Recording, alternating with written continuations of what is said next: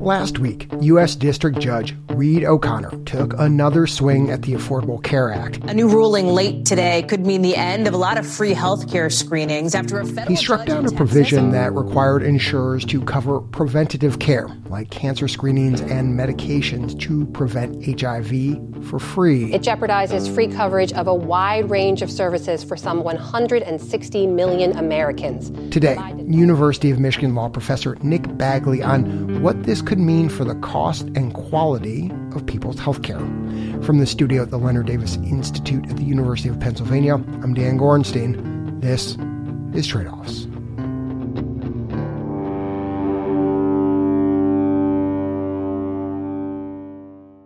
When another Obamacare court case made headlines last Thursday, I knew exactly who to call. Nick Bagley. I'm a law professor at the University of Michigan. I've been here since 2010. And before that was a Justice Department lawyer. Nick is one of the leading legal experts on the Affordable Care Act. So, Nick, you've been following this particular case for a long time. You wrote up a really nice piece in The Atlantic 2 years ago, saying that the courts may strike down free preventative care services for people. And I guess I'd just like to start off with some background. How did the ACA change insurance coverage for preventative care? Yeah. So before the Affordable Care Act, preventive services were treated much like any other kind of medical care when it comes to the amount that you have to pay out of pocket. So when you go to the doctor and they ask you to make a copay, or they ask you to pay through your deductible before your insurance kicks in, that turns out to be a barrier for a lot of people. We have good evidence that people don't get preventive care when you ask them to pay out of pocket in order to access it.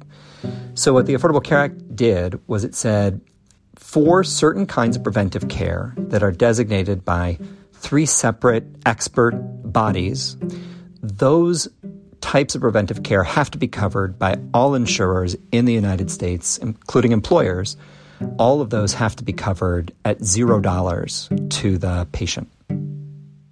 So I can imagine a lot of folks are scratching their heads right now being like, what's the problem with a free colonoscopy? What's the problem with a free mammogram? And this ruling is coming from the same conservative judge, Reed O'Connor, who's taken what I think like 3 or 4 swipes at the ACA in the past. What was the legal question before him? It hinges on a pretty obscure provision of the U.S. Constitution called the Appointments Clause.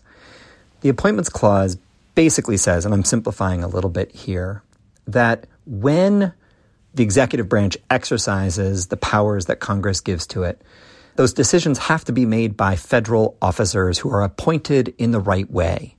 What that means is they've got to actually be appointed by the president or by the head of a department. Like the Department of Health and Human Services. Exactly, right. And the challenge here says basically that the 3 bodies that Congress tapped to adopt preventive services rules for insurance companies, those bodies, they don't comprise officers of the United States. They're made up of private individuals who are experts in their fields, but they're not officers. And that's a problem because it's an officer who has to make the final call. So that's sort of the background around the ruling. What did Judge O'Connor actually determine? So the challengers here are a bunch of different organizations and individuals in Texas. And they have seized on a recommendation that the Preventive Services Task Force put out that said, hey, when it comes to these pre-exposure prophylaxis drugs, which are drugs that we prescribe to people to prevent them from getting HIV, that's a covered preventive service. You got to cover PrEP is what that's called. So these plaintiffs are saying, we don't want insurance plans that cover PrEP. And the ruling is basically, look, this entity, the Preventive Services Task Force, they're experts, that's good, but they're not officers. And so they don't have the authority to make that kind of call about what insurance has to cover or not. So the Biden administration is no longer able to enforce the provisions that say that insurance companies have to cover preventive services. And that's true both for the PrEP mandate and also all of the other preventive services that this body has recommended since 2010 when the ACA was adopted. Okay. So the plaintiffs, a mix of medical providers and employers and some other folks, they're kind of arguing basically the people, the experts that you're talking about that have told insurers and employers what must be covered under preventative services have no legal authority to do that. Is that a fair characterization? That's exactly right. Yeah. Insurance companies still have to cover all of the guidelines that were in place in 2010, but they don't have to cover any updated guidelines or any new guidelines. What that means is we're basically freezing our preventive services, handbook in place as of 2010. And that's not good for public health, and that problem is going to get worse over time. So let's be clear, because we're talking about three different bodies, the Preventative Services Task Force being one of them. They've each made different recommendations as to what is covered. And so can you, Nick, walk us through what is still covered and what is not covered? Yeah, good question. So one of the bodies is in charge of setting immunization schedules for, childhood pediatric vaccines or for the COVID vaccine. And another body, that the shorthand is HRSA, is responsible for adopting preventive services specifically for women. And this is the entity that said that contraception is a covered preventive service, also covers things like breast pumps for new moms. For both the immunization body and for this body covering preventive services for women, O'Connor said, there's no appointments clause problem there. And that's because those two bodies were created by the Department of Health and Human Services. So they can follow that chain of accountability that you were talking about, right? Up to the secretary and the president. Exactly, right. So those are still in place. But the plaintiffs here are likely to appeal that portion of Judge O'Connor's ruling, which means that contraception is very much still in play in the litigation. Because you've got a very conservative U.S. Court of Appeals for the Fifth Circuit, which is going to have a chance to review Judge O'Connor's ruling there. And I think there's a decent chance that the Fifth Circuit will disagree with O'Connor and say that the same constitutional problem that exists for preventive services generally extends to immunizations and to contraception. When we come back, Nick explains what makes this case different from previous threats to the ACA and the health implications of getting rid of free preventative care.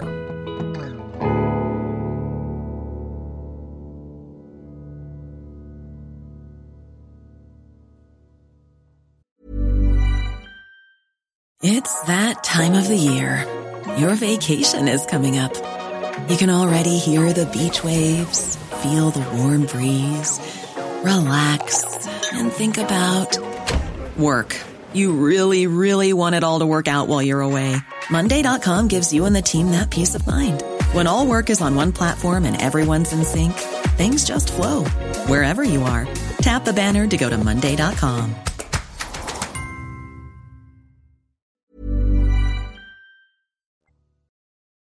Welcome back. I'm here with Michigan law professor and ACA legal expert, Nick Bagley. Nick, on trade-offs, we tend to stay away from politics, but whenever you get into legal cases having to do with the Affordable Care Act, it's hard to avoid the politics. We've seen cases against the Affordable Care Act that, even according to some conservative legal thinkers, they see these cases as sort of weak. How does this case stack up? Yeah, this is a more substantial challenge. Now, it's not to the entire Affordable Care Act. There's no risk that the law is going to go away or that millions of people are suddenly going to lose health insurance coverage. So in that sense, the stakes here are a lot lower than some of those earlier brushes with death that the ACA had. But the core legal challenge here has some force. I do think Judge O'Connor has made some pretty difficult to swallow decisions. But his appointments clause analysis is not outlandish. And I think, we should all be paying attention because I think this is a very serious lawsuit. Some of these preventative requirements, Nick, have been in place for over a decade, since the ACA was first passed. An analysis by the Peterson Center for Healthcare and Kaiser Family Foundation found 60% of privately insured adults in the U.S., that's about 100 million people, receive this care in a typical year. What are the health implications of making people pay for preventative care? They're not good. The one that worries me most is this pre-exposure prophylaxis. These drugs are essential to preventing the spread of HIV in a highly vulnerable population, and they're expensive. And asking, gay men to pay more out of pocket in order to protect themselves is pretty mechanically going to lead to more HIV infections. Insurance companies are free to stick with the current approach they've taken to preventive services. And there's some survey evidence suggesting that employers are, at least right now, inclined to kind of stick with the approach they've taken. And it makes sense that they would do that, right? That people have gotten used to $0 preventive service care. People like it. Most preventive services are not that expensive, so they're not going to save that much money by asking you to shoulder a copay. Down the line, we're going to learn more about other preventive services that we think are life-saving. Right now, for example, I understand that the Preventive Services Task Force is considering a guideline on screening for anxiety for adults. And if they were to adopt such a guideline and say this makes eminent sense, insurers don't have to offer it at $0 cost. And, over time, not keeping pace with the best scientific evidence is going to chip away at public health. So I don't want to overstate it. I also don't want to understate it either. So this ruling has taken effect immediately. What happens next? So the government is very likely to ask for a stay pending appeal. And a stay is just like a pause. It's a pause. Yeah, it's saying, look, I've issued this ruling, but I'm going to put it on pause and let the appeals court check my homework. And that seems like it'd be the most appropriate approach here. If a stay isn't entered, then this litigation could go very quickly because there's going to be an incentive to get clarity about the rules by the end of the year, certainly, so that insurance companies can write next year's insurance coverage knowing what the rules are. But my best guess is that for now, nothing much will change on the ground.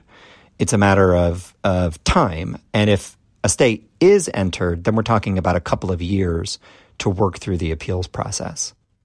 We should say there are 15 states that already have protections on the books that require free preventative services, but those do not apply to big self-insured employers. And Nick, there is an easy nationwide fix here, right? Oh, there's a snap of a fix. Sure. So the problem, remember, is that a federal officer didn't make the final call here. So it'd be easy to add a sentence to the beginning of the statute and say, subject to approval by the Secretary of Health and Human Services, comma, all of the guidelines recommended by PSTF with an A or a B rating have to be covered at $0. But it's child's play to write it. The challenge is finding the political will to adopt a statute like that. And, to be honest, I have some maybe naive hope that Congress can step in here. The Affordable Care Act is a big political issue, but there's no partisan divide on whether people ought to be able to access preventive services, and that it's a good thing to design our insurance plans to encourage getting preventive care. And, it's the kind of thing where I have some hope that maybe Republicans and Democrats can come together to just say, listen, this is very popular. People really like this care. It saves people's lives and it saves us money. Let's do this. I certainly think Republicans are going to be under some pressure to do that. I don't want to be naive, but I do have some hope. Nick, thanks so much for taking the time to talk to us on Trade-Offs. Happy to do it. Thanks for having me on. I'm Dan Gorenstein. This is Trade-Offs.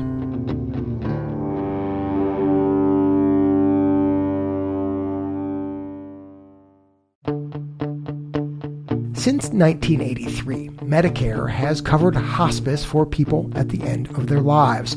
But that 40-year-old policy no longer fits the people and providers who use it, a problem that's got Medicare testing a pretty dramatic solution. I think all of us know the hospice we've known and loved may not be the same in 5 to 10 years.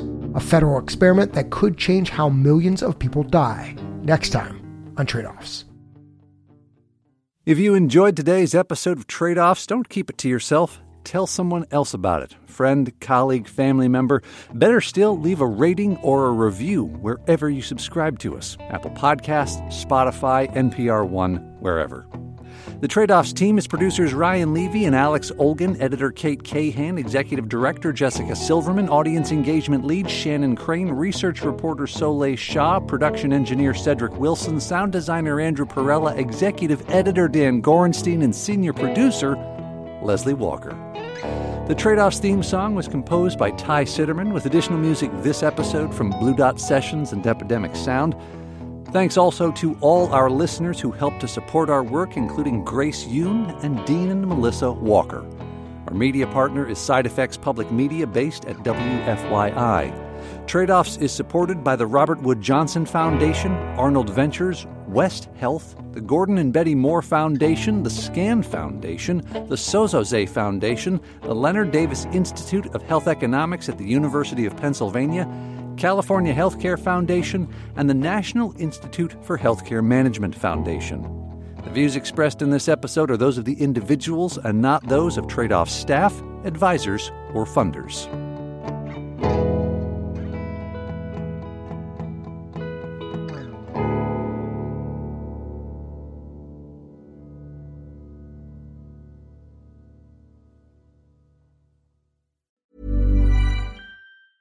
Planning for your next trip?